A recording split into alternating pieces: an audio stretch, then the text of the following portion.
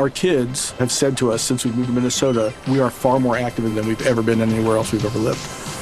Moving to Minnesota opened up a lot of doors for us. Just this overall sense of community, of values that, Minnesotans have. It's a real accepting, loving community, especially with 2 young kids. See what makes Minnesota the star of the North. New residents share why they love calling it home at exploreminnesota.com/live.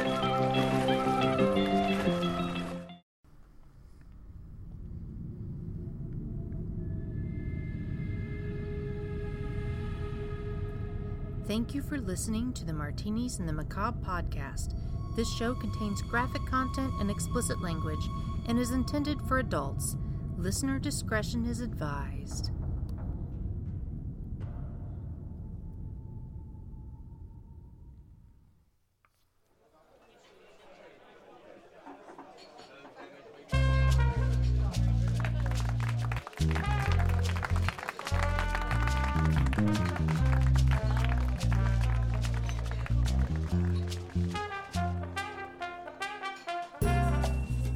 Hello, everyone, and welcome to a very special episode of Martinis and the Macabre, the podcast where we drunkenly discuss morbid murders, mysteries, and mayhem. My name is Erica. I am your host tonight. I will be solely by myself. This is a special episode that just kind of came together last minute. We felt bad because we knew we weren't going to have our episode out in time this week that we really wanted to put out. I had some really good content, but we had some technical issues, some corrupted files, and here we are. So I felt bad and decided I wanted to do maybe a special little mini episode that I could just record really quick by myself and edit and get out to you guys. It's not going to be anything humorous. My apologies. This case isn't one that's got a lot of humor in it. It is one that I wanted to do at some point or another, but wasn't sure really how it would fit in because it is so graphic and horrific that it's almost too much to really laugh at. But I did want to make it known. It was a case that I just somehow came across and was really appalled and could not believe how this was not like an international story.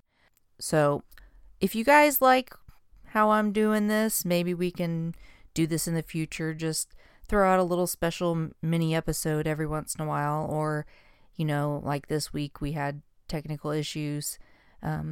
Just let us know. You can follow us on Facebook and Twitter, Instagram. You can visit our website, martinisandthemacabre.com. Contact us, drop us an email, martinisandthemacabre@gmail.com. Let us know if you like this, if you don't. If you hate me, I'm sorry. If you love me, you're welcome. That's all I have. So I guess I'll just jump right into it. This is the story of the murder of Kelly Ann Bates. Kelly was a British teenager who was murdered in Manchester on April 16th, 1996, at the age of 17. She had been tortured for over 4 weeks by her quote-unquote boyfriend, James Patterson Smith, who then drowned her in a bathtub. So a little bit of history here.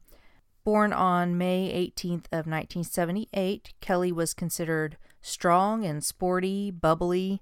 She wanted to be a teacher. At the time of her death, she was attending college and worked for a graphics firm. James Smith, on the other hand, was an unemployed divorcee in his 40s, living in the Gorton area of Manchester. He had a long history of physical aggression and of dating minors. He was considered by his acquaintances to be, quote, house-proud and well-groomed, but in actuality was just the worst fucking man on the planet. His first marriage ended as a result of his violence in 1980. He then started a relationship with a 20-year-old whom he, quote, used as a punching bag, even while she was pregnant with his child. He also attempted to drown her while she bathed, but she managed to escape. He then began seeing a 15-year-old and continued his pattern of violence. He attacked her and held her head under the water in the kitchen sink in an attempt to drown her. So in 1993, he started this quote-unquote relationship with 14-year-old Kelly Bates, whom he had met while she was babysitting for friends. So for the rest of the podcast, just assume that I'm air quoting the word relationship. Their relationship continued for 2 years before Kelly dropped out of school and moved in with Smith at his home in Gordon. She had kept the relationship from her parents prior to moving out. When Kelly's mother first met Smith, she said, "As soon as I saw Smith, the hairs on the back of my neck went up. I tried everything I could to get Kellyanne away from him." The quote-unquote couple separated for a while due to arguments, but by November of 1995, she was living with him again at his house. Her parents started noticing bruises on her, and Kelly would just tell them she had accidents. She became increasingly withdrawn, and in December of 1995, she resigned from her part-time job. Family members received cards for birthdays or anniversaries, supposedly from Kelly, but only Smith had written in them. When Kelly's brother attempted to see her at Smith's house, Smith said she wasn't home. When neighbors asked about her, she was briefly seen at an upstairs window. And on April 16th of 1996, Smith entered a police station and claimed that he may have accidentally killed his girlfriend during an argument in the bath. He said she inhaled bath water and died, despite his attempts made to resuscitate her. He added that she often pretended to be unconscious. Police went to Smith's house and found Kellyanne lying naked in a bedroom. Her blood was in every room in the house, and Kelly was dead. Her autopsy revealed over 150 separate injuries on her body. During the previous month, she was kept bound in the house, sometimes tied up using her hair to tie her to a radiator or chairs, and other times with a ligature around her neck. The home office pathologist that examined her body, William Lawler, stated, quote, "In my career, I have never come across injuries so extensive." This is the list of Kellyanne's injuries: scalding to her buttock and left leg, burns on her thigh caused by the application of a hot iron, a fractured arm, multiple stab wounds caused not only by knives, but also forks and scissors, stab wounds inside her mouth, crush injuries to both hands, mutilation of her ears, nose, eyebrows, mouth, lips, and genitals, wounds caused by a spade and pruning shears, partial scalping, and both eyes gouged out, then later stab wounds into the empty sockets. The pathologist had determined that her eyes had been removed, quote, "not less than 5 days and not more than 3 weeks before her death." That means Kelly would have had to endure the ongoing torture completely blind for possibly up to 3 weeks, never being able to see what would be coming. She had been starved, losing 20 kilograms or 44 pounds in weight, and had received no water for several days before her death. Prosecutor Peter Openshaw said, quote, "It was as if he deliberately disfigured her, causing her the utmost pain, distress, and degradation. The injuries were not the result of one sudden eruption of violence. They must have been caused over a long period, were so extensive and so terrible that the defendant must have deliberately and systematically tortured the girl. The cause of death was drowning, immediately prior to which she had been beaten about the head with a shower head." Openshaw added, quote, "Her death must have been a merciful end to her torment." Smith maintained that he didn't murder Kelly. He said Kelly, quote, "would put me through hell winding me up." He claimed that Kelly taunted him about his dead mother and, quote, "had a bad habit of hurting herself to make it look worse on me." When asked for an explanation as to why he had blinded, stabbed, and battered her, his response was that she had dared him to do it, challenging him. The jury took only 1 hour to find 49-year-old Smith guilty of Kellyanne Bates' murder. He was sentenced to life with the minimum of 20 years. Many members of the jury had to be provided with professional counseling following the trial, relating to the distress of having to see the photos of Kelly's injuries.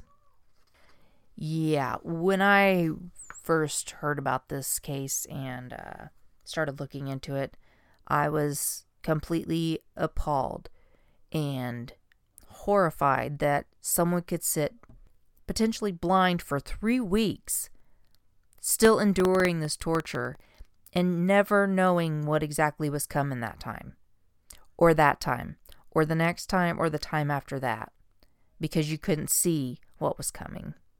My heart absolutely breaks for this girl. And this is another reason why this case was kind of put on a back shelf, because it was a case that was very intriguing to me and I wanted to cover, but like I said, it just didn't quite fit into what we usually do. So I know this is a very short one, and I know it's a very difficult one, and it's not been funny. I'm not that humorous by myself, but I hope it kind of makes up for not having an episode today. We will still have one out this weekend, provided nothing horrible happens. So we just kind of wanted a little filler, something to let you guys know what's going on. And, you know, if you want to have updates and know, you know, if an episode's getting ready to be published, or, you know, if we're going to have a delay, something came up, any information that we have about the podcast, we always put out on Facebook and Twitter. And I've been really, really bad about doing the Instagram because I'm not good at Instagram. But if you follow us on Facebook, Martinis and Macabre, Twitter is Martinis_Macabre. That's where most of our information is going to be. Of course, like I said before, there's always our website, our email address, to ask you guys to please, wherever you get your podcast from, iTunes, Stitcher, wherever, please go on and rate and review us. We're really looking for that. We've not really gotten many reviews. We've not really gotten much feedback, and we would love to hear from you guys and see what you like about the show, what you don't like about the show, and see if there's things we need to change. Also, we want you to please visit GikiClothing.com. That's GIKI clothing.com. That's where you can find all of your Martinis and Macabre merchandise, shirts and mugs, plenty of other excellent clothing and apparel and accessories on there. We would really appreciate it if you would check it out and show off your Martinis and the Macabre wear. I also want to take this time to thank PurplePlanet.com, JewelBeat.com, and Pond5.com for all the music and sound effects you may have heard this episode. I want to thank Phaser765, our wonderful son, who did the artwork for our logo. He also is creating his own music. Please check him out. He's on SoundCloud and on YouTube at Phaser765. That's with a PH. And, you know, let him know how he's doing. He's 12 years old, making music, building computers, getting straight A's. He's kind of rocking it out. So I think that's it for this episode. Hopefully you've enjoyed this and not completely hated me. I hope we don't lose listeners over this. But it's my way of kind of saying, I'm sorry, we tried. It was just, it was not working right. There was no way we were going to be able to get any kind of usable stuff from what we got. Everything was just so corrupted and not wanting to work right. And it was a lot of technical blah. So, hope you guys have a wonderful next few days and be ready for our newest episode to be coming out hopefully on Sunday. I'm going to work my butt off and try and get it taken care of. That way you guys have some content. Alright, now that I'm done being idiot talking by myself, and I will see you next time. Thanks for listening.